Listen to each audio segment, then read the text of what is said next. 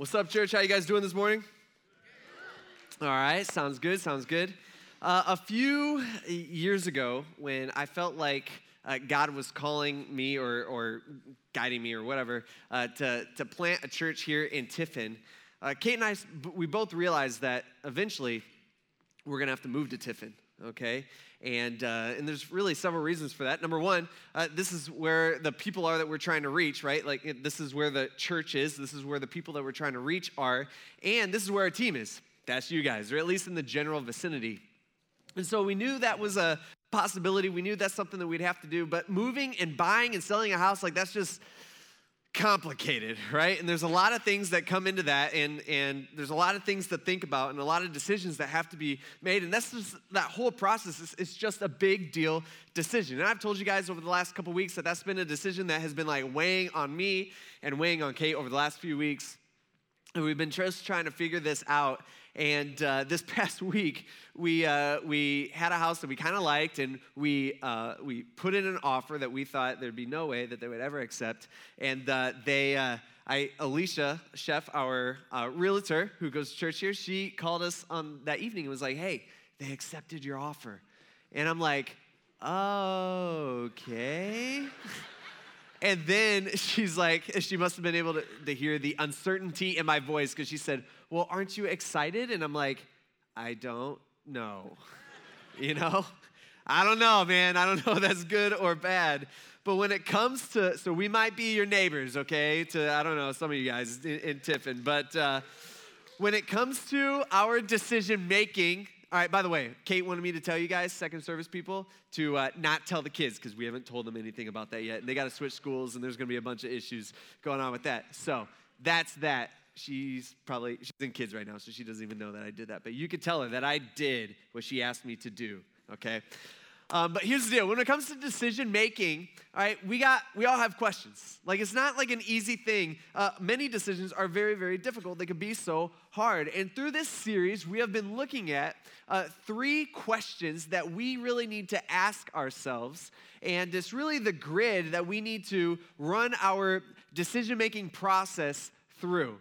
And if you run your decision-making process through this grid, I can promise you one thing. You will make better decisions. Even if you're not a Christian, even if you don't believe in God, even if you're not into the whole God thing and you're like, "I'm not buying into all this," if you run it through this grid, you will make better decisions. And the first thing we as Christians looked at, the first thing that we need to ask is really before anything, before we find out what we want, before we decide what our kids want or what our boss wants or what our gut says or what our heart tells us or what makes the most logical sense or what makes the most financial sense, before any of that, we need to ask simply, what does God say about it? Okay, we're trying to figure this out. We have this problem that we're dealing with. Well, the first thing we should ask is, does God say anything about this problem? And this is what we call God's moral will. And you know how we get God's moral will, and you know how we know God's moral will? Is we find it in the Bible. Okay, that's what we got. This is God's message to us where he tells us how we should be living our life the right way, the way he designed it. And so as Christians, if God says something about whatever decision we need to make, like it should be decisions made. Like assuming that we obey what God says, that should be it. It should make the decision process really easy because it's like, okay, well, I really want to do this. Even if it's something we don't like, it's like not our way. But God says to go this way, and so I'm going to go with God's way. That's how it should be. Not that we always follow God. Not that any of us, we always obey God, which we don't because we're all sinners. We're all messed up, jacked up, horrible, terrible people, including myself. But that should be it. That should make the decision for us. But a lot of times, our decision is really based around something that God doesn't address. I mean, many decisions are neither right or wrong. You know what I'm talking about? Like, should I take this job or should I take that job? Like, that's not something that you're going to the Bible and saying, okay, did God say Zach Pinkerton in 2022 should take this job? You know, it's not there. God doesn't address anything like that, but God does give us principles about different decisions that we need to make. And so a lot of decisions, God gives us the freedom to choose. Now, a lot of us, we don't like that. You know, especially like for me, trying to figure out if I should buy this house. Like it'd be so much easier if God would just tell me no or yes. Like that's all I want to know. That's all I need. But he doesn't do that, all right? He gives us the freedom to choose. Like sometimes God just says, hey, You choose. If it's neither something between right or wrong, if they're both okay or neutral, he's saying you get the freedom to choose. But before making that decision within the freedom that God has given you, before deciding between something that's not wrong and something that's not wrong, we should ask ourselves if we feel any tension. And that's the second question that we looked at last week. We've all been there before, right? When we're in some decision-making process, we're trying to make some decision, and usually they're big deal decisions, and there's just like tension. You know what I'm talking about? Like, it just doesn't feel right. Like, it's something is just uneasy within us. And sometimes I think we call this our conscience. Other times we just feel uncomfortable, and it's a feeling that if you're like me, we hate, because what's it do? It makes us second guess our decision. It makes us question maybe the way that we're leaning. And I think that is so good for us. In fact, we should pay attention to the tension when it comes to making a decision. If there's any hesitation or any tension there, I think it's really a good idea to pay attention to that. And a lot of times is we just need to pause. Like, hold up. Don't react to it. Right? There's like a little voice in our head that wants us to, hey, make this decision fast, make this decision now. We need to, I think a lot of times it's so good for us just to pause and allow that tension to bother us. This helps us make better decisions, and we saw this in David's life in the Old Testament last week. So this grid or this filter that we run our decision-making process through, it begins with, one, what does God say about it? And two, if he doesn't say anything about it, and it's neither right or wrong, then do we feel any tension about it within the freedom that God has given us? And if so, we should pay attention to that. And the third thing we're going to look at, and the third question that we're going to ask, the last part of this grid is simply, is it wise? Okay? And so those are the three questions. That's the grid that we need to run our decision-making process through. So last week we looked at a time in David's life when he made a good decision by paying attention to the tension in his life. And today what I want to do is we're going to stick with David. We're going to fast forward a couple decades in his life where things are going really good. I mean, David's king at this point. He's been king for a long time. He's bringing justice. He's following God as being king. In fact, you know what God describes him as? God of the universe describes David at this point in David's life as a man after God's own heart. And so David's got it going on. God even recognizes that. And even for David, like every king after David will be compared to him during this time. And so David, he's just doing a really good job. And then we watch him make the biggest mistake of his life, and it is going to cost him. So the story begins this way. In 2 Samuel chapter 11, verse 1. It says, in the spring when the kings march out to war, David sent Joab with his officers and all of Israel, and they destroyed the Ammonites and besieged Rabbah, but David remained in Jerusalem. Now, the author is trying to get us to understand something here. The author is trying to say, hey, this is not normal. This is actually a big deal. Because David, as king, his primary job is to protect his people. Okay, I think we all understand that. That is his main job. And we see that, or just in the chapter before, it's kind of like a montage the author gives us of David having, of his God giving David victory after victory after victory after victory over all the nations, their enemies that kind of surround them, surround the nation of Israel at this point. And so David's been doing a really good job at that, and God has been blessing him in that way. But at this time, instead of going to battle and leading the army of Israel against their ruthless enemy, he sends someone else to do it. And David sits. He stays home. In fact, I think you can read this, that in the spring when the kings marched out to war, David remained. That's what the author's trying to get us to understand. When he was supposed to go, he chose not to go. Now, we don't know the circumstances around the decision that David made to stay. Like, we don't know. The author doesn't tell us. I think we can all agree, like, it's not wrong to stay home, right? Like, that's not a sin by any means. It's not a right or wrong thing. But it's one of those decisions that we will see. It's just not going to be wise for him to send somebody else to do his job. You see, here's what we got to understand. A decision can be not wrong and unwise at the same time. We get that? Let me repeat that.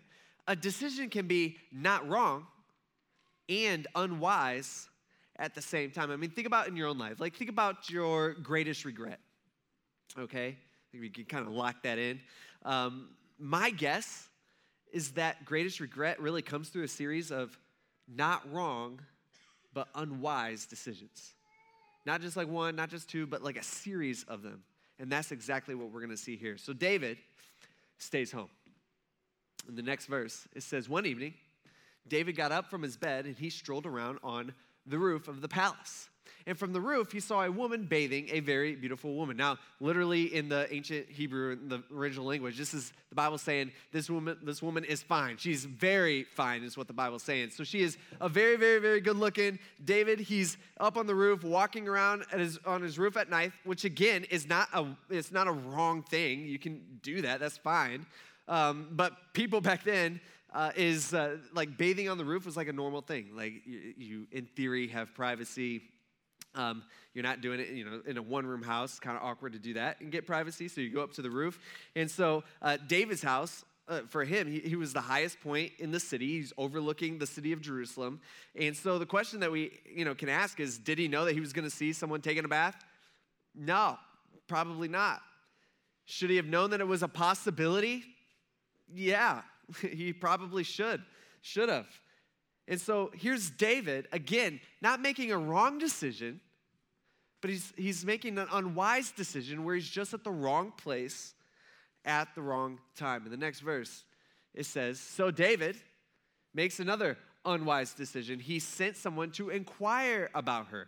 Again, this isn't wrong to do. He sends a servant to go say, hey, find out who that lady is. That's not wrong in and of itself. And so he goes, but it's very unwise. His servant comes back and says, okay, isn't this Bathsheba, the daughter of Eliam, the wife of Uriah the Hittite? Now, what we know from the Old Testament through this is that Uriah was one of David's top guys. Okay, this is one of his best men. David had this like elite fighting force. It's called the Mighty Men, which is a pretty sweet name. There's 37 guys that did like heroic stuff. And Uriah is one of those guys. So this is a guy that David trusted. This is a guy that David had fought with. This is a guy who David knew really, really well. But when David sees Uriah's wife, he can't seem to help himself. And he can't stop thinking about her. And he makes unwise decision after unwise decision after unwise decision until the next verse. It says, David sent messengers to get her. And when she came to him, he slept with her. Bam. Wrong decision. All right, here's where he makes the bad decision. That's what unwise decisions lead to. This is what we got to understand. All right, unwise decisions, they lead to making the wrong decisions. Unwise decisions, when we make it, it makes it easier and easier and easier to make the wrong decision. It's like what we do is we flirt with unwise decisions and we think to ourselves and we kind of argue it within our mind. We're like, hey, this isn't wrong. Like, this isn't bad. Maybe it's not the best, but it's not like bad. And we do that over and over again. And then eventually we find ourselves making the wrong decision. How many of you guys, like me, grew up with like a curfew, like a time you had to be home? We do that? Okay. Like, most of us, the rest of you guys were free, and it shows up in your adult life now. Just saying, okay? But like when I was growing up, I had on like the weekends and stuff. When I was in high school, I had to be home by like 11:30. I think that was I know that was the time. It was 11:30, and so what would happen as a kid? And I think I'm not the only kid who would be doing this. I'd be at a friend's house. We'd be doing stuff. We'd be in the middle of something, and it'd be like 11:15. And let's say it takes 15 minutes to get back to home. And what am I doing? I could stay a few more minutes. It's not wrong. I could if I don't hit a train, I'll be good. Especially you Tiffin people, you got trains all the time. If I don't hit a train, or if I hit all the lights, I'll be set. And so what do? You stay a few more minutes. And then what happens, then after, when those few minutes are up, you're looking at the time, you're like, I could stay a few more minutes. I could get home in 10. I could stay a few more minutes. And you keep on making these series of unwise decisions. And then what happens? You get home late. And if you don't sneak in perfectly, or you got to close the door real quiet, and you got to sneak into your bed. And if you don't do it and your parents find out, which was what would happen to me quite often, right? I would try to sneak in and it just didn't work out that well. Parents, for me, there'd be consequences. Like I'd be grounded the next day. I'd get in trouble. And I didn't like that. And so what happens is it's just a series of unwise decisions that aren't necessarily wrong, like they're true. Yeah, if you don't hit the train, you will make it if you speed, that type of thing. But that ends up being a wrong decision. See, after that night, that's what we see here in David's life. Bathsheba goes home. And everything seems good, and there's no issues. And, for David, he's probably got a little bit of regret inside, but he's just like, you know what? Nobody has to know. Like, isn't that how we think, by the way? When we do something wrong or we make the wrong decision, don't we think like, well, it didn't hurt anybody? We reason in our minds. We reason with ourselves. Well, it didn't hurt anybody. Well, it's just a one-time thing. I will never, ever do that again, but I'm all right. It's just not that big of a deal. But that is simply not true. See, you are not the only person impacted by your decisions. Here at Grace, there's a few guys that have been getting into disc golf. Didn't you guys play disc golf? Hardly anybody. Okay, there's a few of you. All right, yeah. Some of you guys are professionals. I see you, Chris, looking at you. But anyway, I used to play disc golf all the time when I was in college, and I was like pretty good. We'd go like three times a day. Just a fun thing to do. And I haven't played for a long time. I don't even know where those discs went and anything like that because all the discs are kind of different. It's kind of crazy. And so lately, there's been a group of guys here that have been going to play disc golf at Hedges, and I've been going with them. And first I'm going and I'm like, man, I'm like better than any of these guys, but I stink.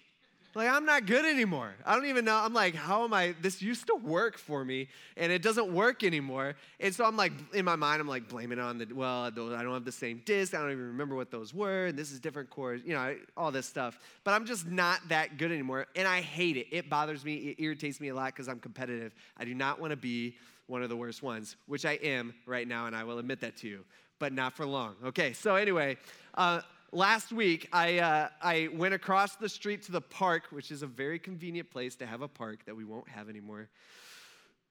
Okay, in Green Springs, where I live. Went across the street to the park, and they have like nice ball diamonds, and nobody ever uses them, which is awesome. So I go, and I'm just like practicing throwing. Okay, I'm practicing throwing the discs, and my kids run out there, and they're like, I'm trying to get them to like, hey. They're like picking them up. I'm like, run that back to me, so I don't have to go get it. It's not really working all that well. And they're kind of throwing them around and stuff. And eventually it gets dark and, or dusk or whatever. And so it's like, well, it's time to go home. And so there's a gate at the end of in the middle of the outfield where I'm throwing these. And I'm picking them all the discs because they're all over the outfield. And I'm throwing them in to the gate. Well, my kids are exiting that gate. And I'm just getting it in the vicinity. And I nailed my middle son, Wes. I nailed him in the back of the neck. And these are like hard. And I was like, dude, and it hit him hard. It was a good throw. Not an accurate throw, but it was hard. It was launched. And, he starts crying. I'm like, man, that could like paralyze a kid. I don't know, like it's right in the back of the neck.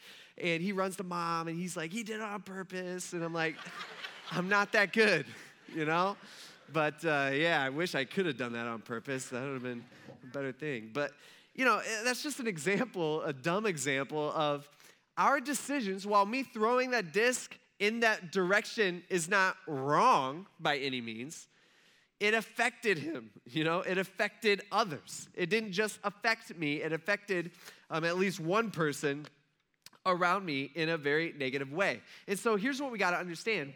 Our decisions impact the people around us. We are not the only person impacted by our decisions. In fact, if you think about it, we have no idea the extent of who is impacted by the decisions we make. We don't know. We might think we know.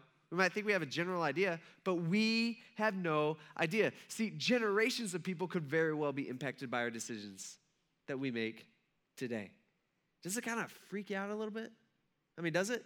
Where it's like, oh, yeah. That's a true statement. Generations of people can be impacted by the decisions that we make today. Think about it in your own life. Like your great-great-great-great-grandparents, okay? They made small decisions that determined the trajectory of your life. Like it just happened that way. And some decisions that determine whether you even have life that they made. And they're not thinking about you. They didn't even know that you were going to exist, but you are impacted in a big, big way.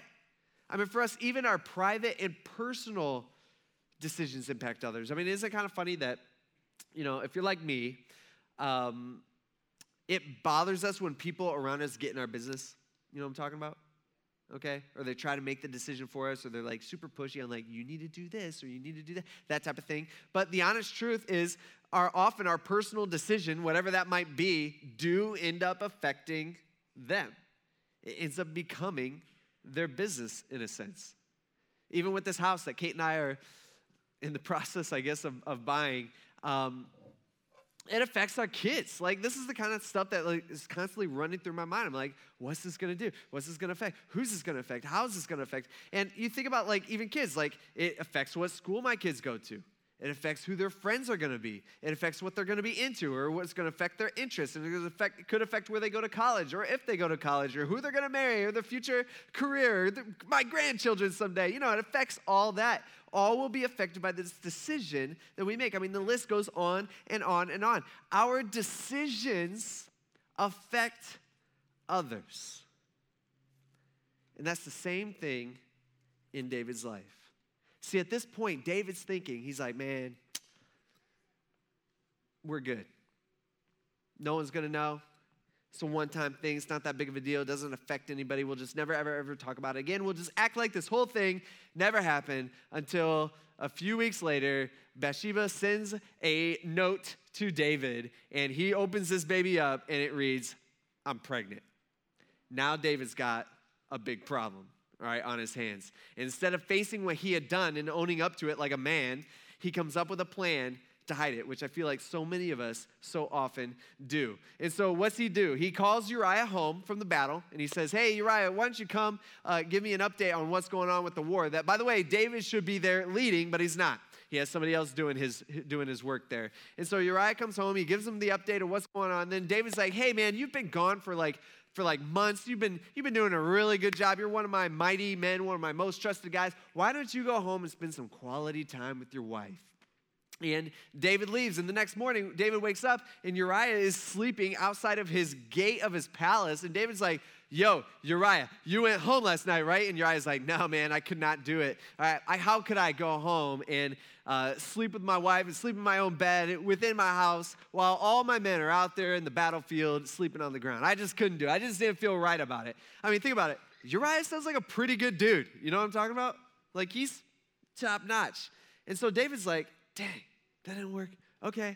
Well, he comes up with another plan. He says, all right, well, then I want you to do this, Uriah. Stay here one more day. And come, we'll go out to eat later. And so they go, they have a big like feast type thing. And David gets Uriah all good and drunk and takes him and points him in the direction of his house. And he's like, hey, Bathsheba's there, by the way, go. And Uriah still doesn't go. He wakes up the next morning, Uriah's there at his gate. And so David, none of his stuff is working. None of his plans to hide his wrong decision is working. By the way, that's usually what happens when we try to hide our bad decisions. It just doesn't work, right? The word gets out. And so now David makes another terrible decision.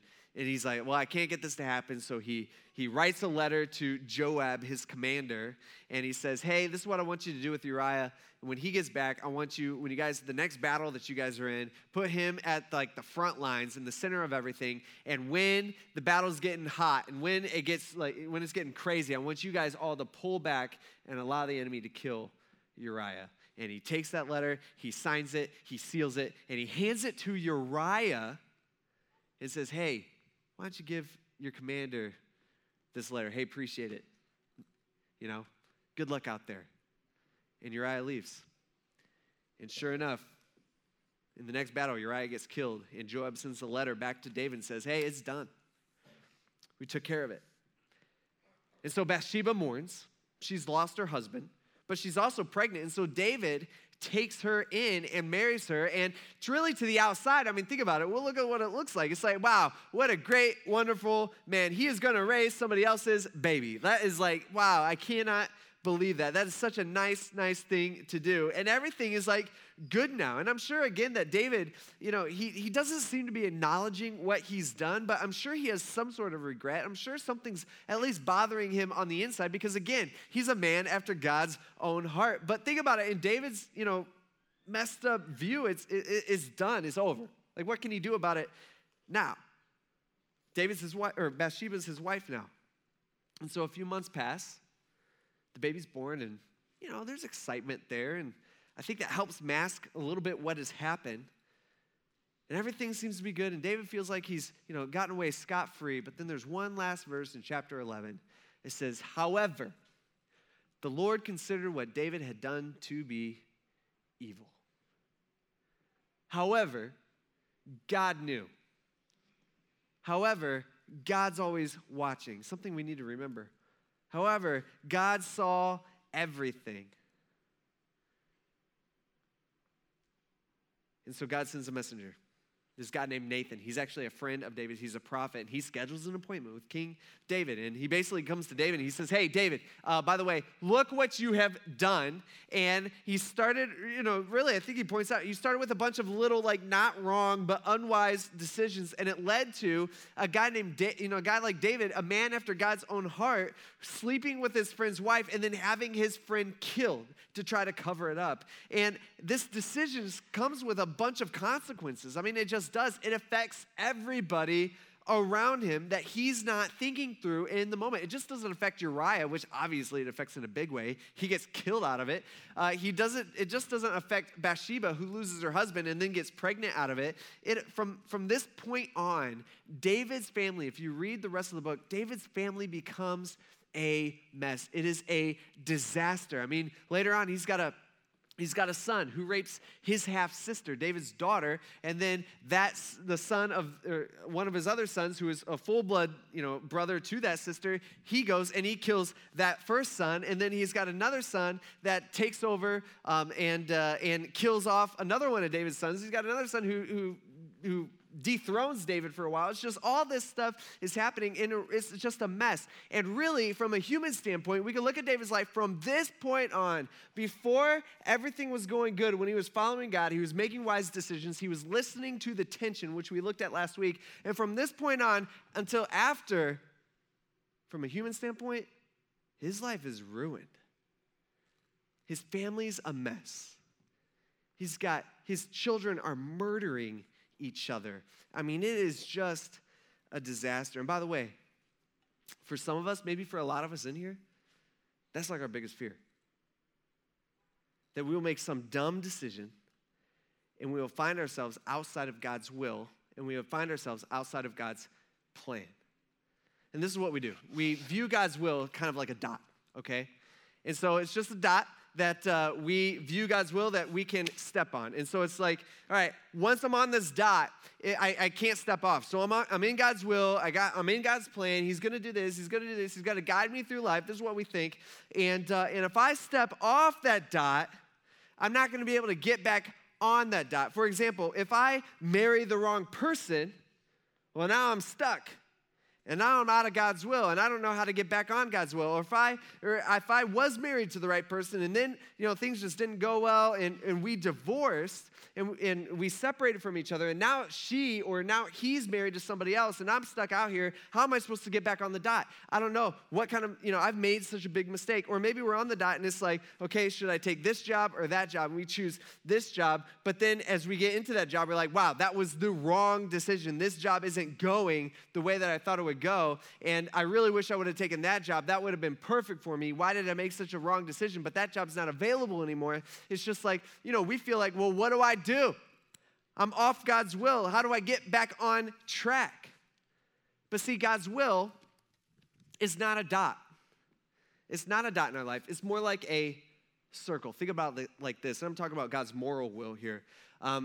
Pretend like there's a circle like surrounding the stage. This would be God's moral will, which remember, we talked about kind of last week, where it's like God's given us this set of principles, and he's telling us how to live our life in the Bible. And what's he got? He gives us the freedom to make choices within the boundaries of how we should live our life. Last week, I mentioned to you how sometimes my kids will come up and they'll say, hey, can we go outside? And of course, I'm like, yeah, go outside, please. Please go outside. But I'll give them, boundaries. I'll say, but don't cross the sidewalk in front of the house, all right? I don't want them in the road, and that's for their own good. And so they'll go out and do stuff, whatever they do. They do a bunch of crazy stuff. And so, but what I don't want is for them, and this is what this is what we really want, is we want to know every single step that God wants us to take. Should I go forward? Should I go over here? Should I go over here? God, just tell me where you want me to go. I don't want my kids coming up to me when they go outside and saying, okay, Dad, so for 2 minutes, we're going to do this, and then we're going to go do this for a little while. What do you want us to do after that?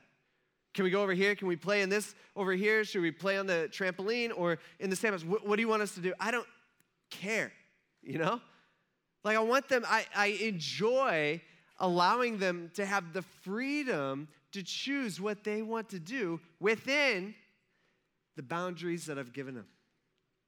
God's moral will, right? So it's not a dot. We can't mess up God's plan for our life. And we have freedom. So we have the ability to roam around, and we have the ability to make all these decisions that aren't necessarily right or wrong. They're just neutral decisions that we get to choose. And God enjoys, I think, watching us choose that. But every single one of us, we're all in the same boat, that every single one of us, we all step across the line, don't we? I mean, we're all sinners, right? And so we rebel against God's moral will. We rebel against the way that God wants us to live our life, and we step outside. And for us, it's like, well, what do I do now? I'm not even in his moral will. I'm not in there. And the thing we got to understand is that's where God's sovereign will comes in. That's his plan, right? And picture his sovereign will is like, I don't know, something big. Like, let's just say the earth. Okay? You can't walk off of it. Okay? You can't outwalk his sovereign will. You can't get out of his plan. You can't mess up his plan, which is really, really, really good news to us because, if we could, we would. You know what I'm talking about? We can't mess up his plan, which is really, really good news. We can't mess it up. God can. That's where the recalibrate comes in. It's like God's will, in a sense, recalibrates, and he uses it. We see this in David's life, right? We see David, he shouldn't have had an affair with Bathsheba. He shouldn't have killed off his friend Uriah. Like, obviously, those are horrible, horrible, terrible things. But then what do we see later on in his life? Well, he has another son with Bathsheba named Solomon, who happens to be the next future king of Israel, which then, what do we see? Happens to be in the bloodline of Jesus, the future king that saved every one of us, here today, those of us who have given our lives over to Jesus. It affects us here. And he used David's mistake to do that. It didn't mess up his plan. And so the really, really, really good news for us is we can get back into God's moral will by making good, right decisions. And sometimes it's not just as easy as like jumping back in. Sometimes we got to work around, right? Like sometimes it takes a bunch of steps that we got to fix something in our life. But the good news is we can get back in God's moral will, and we cannot mess up his plan. And even when we mess up, even when we screw up and we sin and we do the wrong thing, sure, we often face consequences for our bad decisions. We've all experienced that, but we still are a part of God's plan. And that's the good news. We can't walk away from his sovereign will. We can't outwalk his plan, no matter how bad we mess up. But God still wants us to make good decisions. And so to wrap up this series here this morning, really, I want to just take us to a verse in the New Testament that I think just sums it up so well. And I want you to think about this. It's in Ephesians 5. Think about this. God is telling you this morning. This isn't me. This isn't Zach Pinkerton. All right, this is God telling you individually. He's saying, hey, this morning and this week, I want you guys to pay careful attention then to how you walk, meaning how you live your life, meaning the decisions you make. You need to pay careful attention to the decisions that you make. Why? Because number one, they affect other people. He says, not as unwise people, but as wise people. people, making the most of your time, because days are short and the days are evil. So don't be foolish, but understand what the Lord's will is. See, when we're trying to figure out what God wants for our life and what his will is and what's his plan, how do we fit into that plan? We need to recognize the freedom that he gives us within the boundaries that he also gives us. And then sometimes I think we just need to ask, like, well, is it wise? Is this a wise thing for me to do?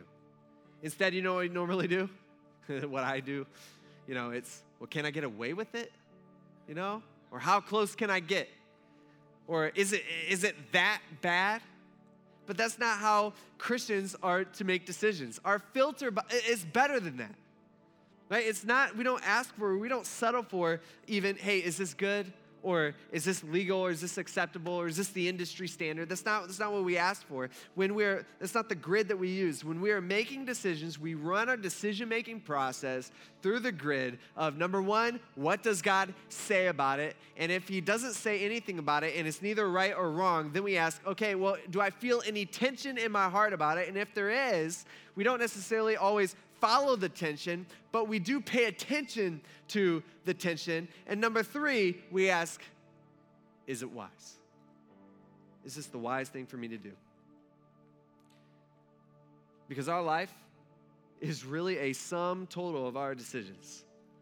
And if you can make better decisions, the people who look up to you, the people who depend on you, the people who work for you, their lives will be better. And your life will be better as well. Let's pray. God, we thank you for these words. And God, we thank you for teaching us how to make good decisions. And God, we know and we thank you that you're so powerful that we can't make so many wrong decisions that we're just stuck outside of your will or stuck outside of your plan. You can use any decision really that we make, even if it's not the best one. And it's almost like your will recalibrates and it changes and your plan still happens. We can't mess that up. God, we ask that you would help us as Christians here, as a church family, to just live our life in general, making better decisions and looking towards you for that guidance. And God, we thank you for that. We ask this in Jesus' name. Amen.